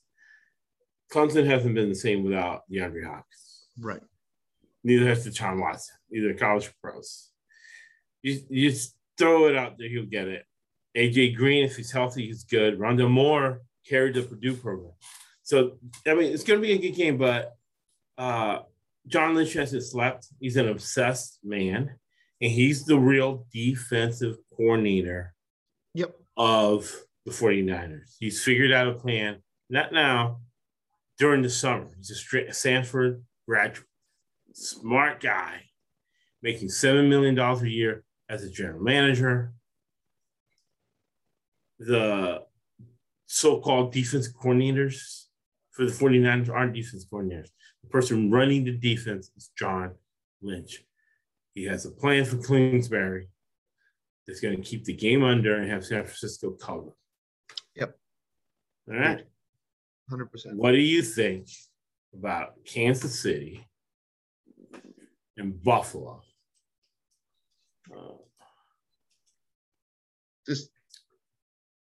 The line is Kansas City minus 2.5, 3. Over under is 57. 57. Okay.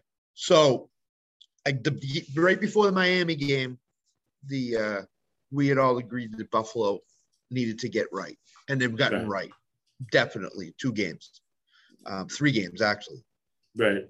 Kansas City hasn't stopped anybody on offense. If Buffalo wants to be taken seriously to go to the Super Bowl, they're going to win this game in a track meet. I see 70 points in this game. I see a 40-30 game. I think Buffalo's going to win this game. I think they're going to go into Kansas City. I think they're going to win this game. I just think that Buffalo is on another level right now. If Josh Allen wants to be MVP, he's got to show up in this game. National game, Sunday Night Football. Josh Allen's got to play above and beyond what he's played so far this year. And I think he can do that. I think he will. I think Buffalo's got all the tools in this, on their team. Good passing game, running game's underrated. Zach Moss and Singletary are 2 good running backs. I think Buffalo wins this game, covers the spread, and I think it goes over. I think it's going to be a track meet. I think you're going to see a 37-34 game, 37-31, somewhere in that vicinity. That's what I see. I don't think either defense is going to be able to stop either offense. So it's almost the last team to have the ball wins, and I think it's going to be Buffalo. And I think Buffalo is going to win the game. They need to win this game to make a statement, and I think they will win this game. All right. So I'm going to do that on 3 sides. I'm going to go Buffalo money line. I almost would go Buffalo money line because this is the best value you're going to get on Buffalo the way they look all season. The owner is already cashing Super Bowl tickets and cashing,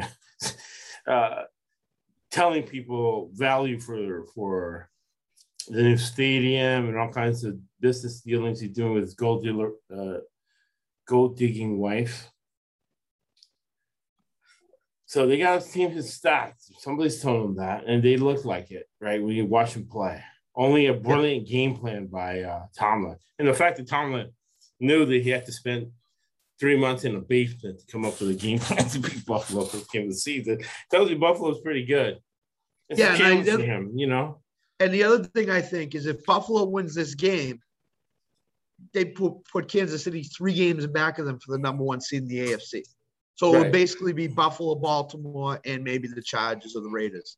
And do any of those teams want to come to Buffalo in January in a playoff game and play in the snow and the cold and the wind and the whatever it may be? I don't think so. So Buffalo could be looking at that too, short term and long term in terms of the season. So yeah, I'm gonna buy it down to 56 and go with the over. So Scott's helping me with an intervention because you live in the past and die in the past.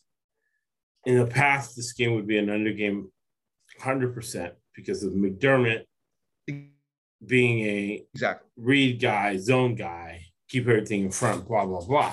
Yep. But now this is modern football. They can't make these guys hit as much. They don't have as much depth on defense, right?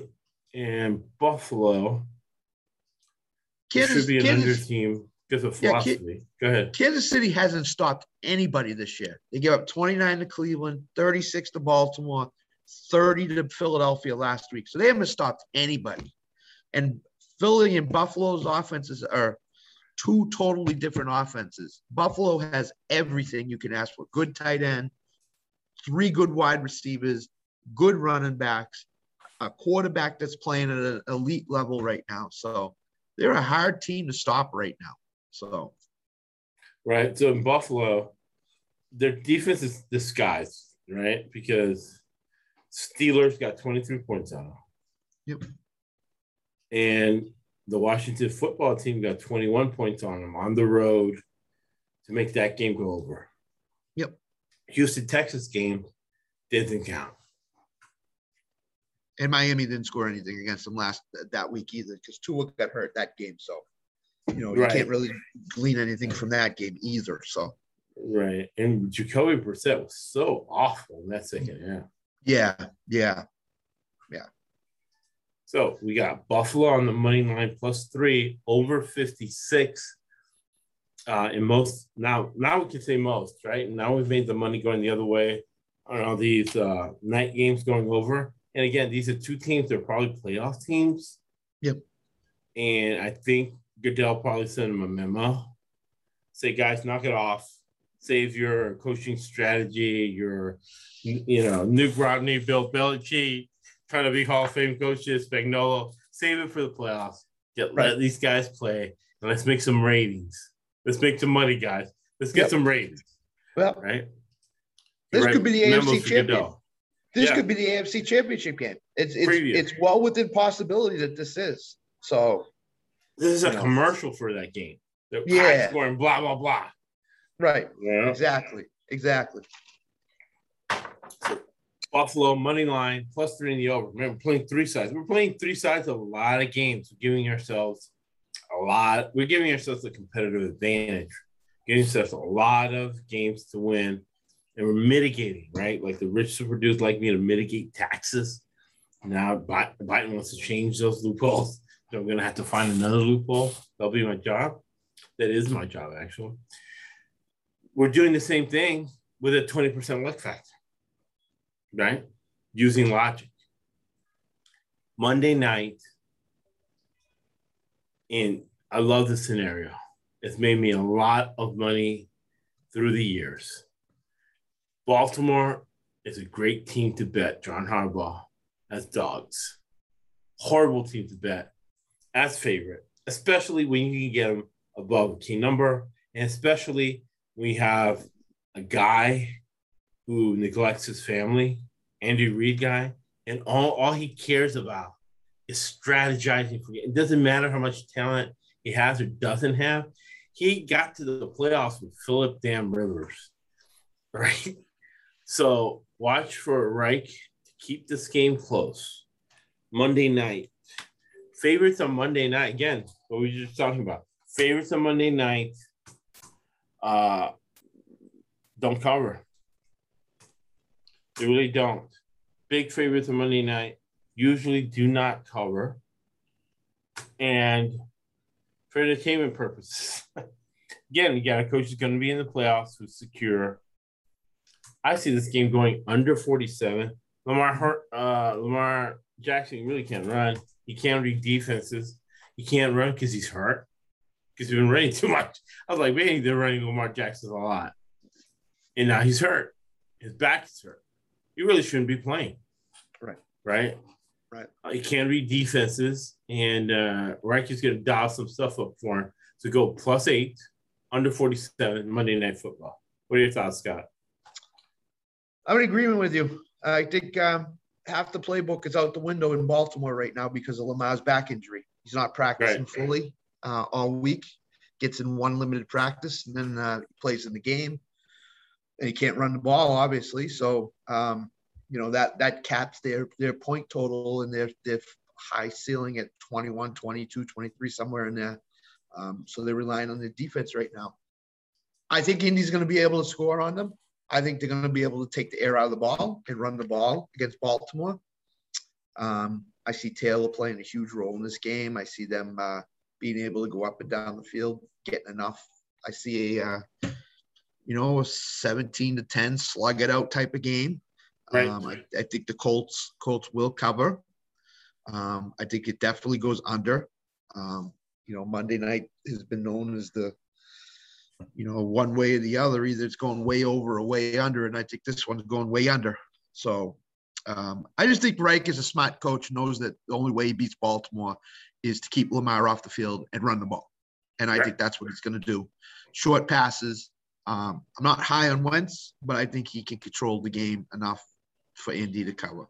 Might see them score 13-14, but like I said, Baltimore's capped. They're capped until Lamar gets healthy. They're capped.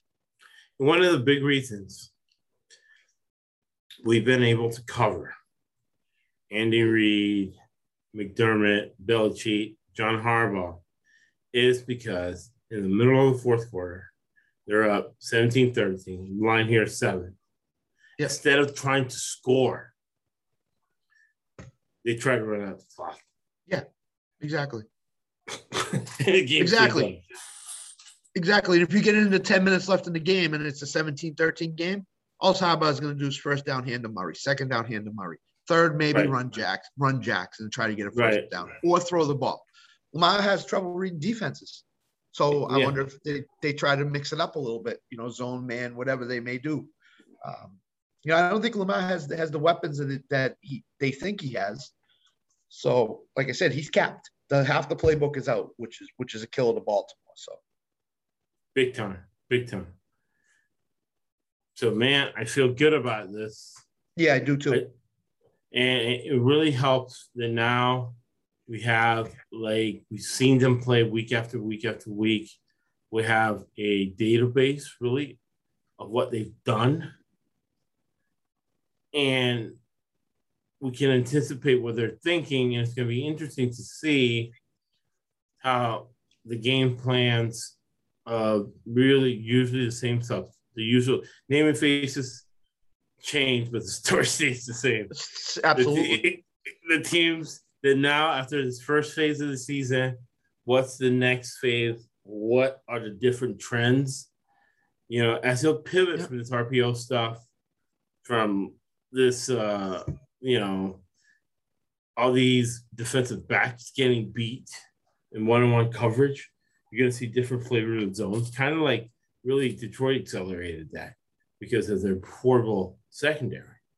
Now the scores are low. It's not because the defense is any better, but because of the strategy.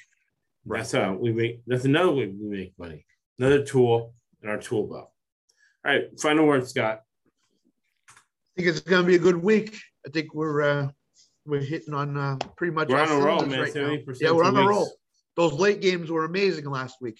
You know, a little bit of a struggle early, but those late games were amazing. So, right, you know, we can mix the two. From the week before, we had a great early slate. To last week, we had a great late slate. Ooh. I think we could be. Great is an understatement. It was huge. So right. And I think a lot of these games are going to go by the script that we've laid out. So right, no, a lot of fun to be had, good money to be made. Right. And we always end with Winston Churchill. It's not philanthropy. It's not a religious thing, right? It's just business. And in reality, the more you give, the more you get back. And Winston Churchill said, you make a living from your labor, but you make a life from what you give. Thank you for listening to the ESBC NFL Betting Podcast.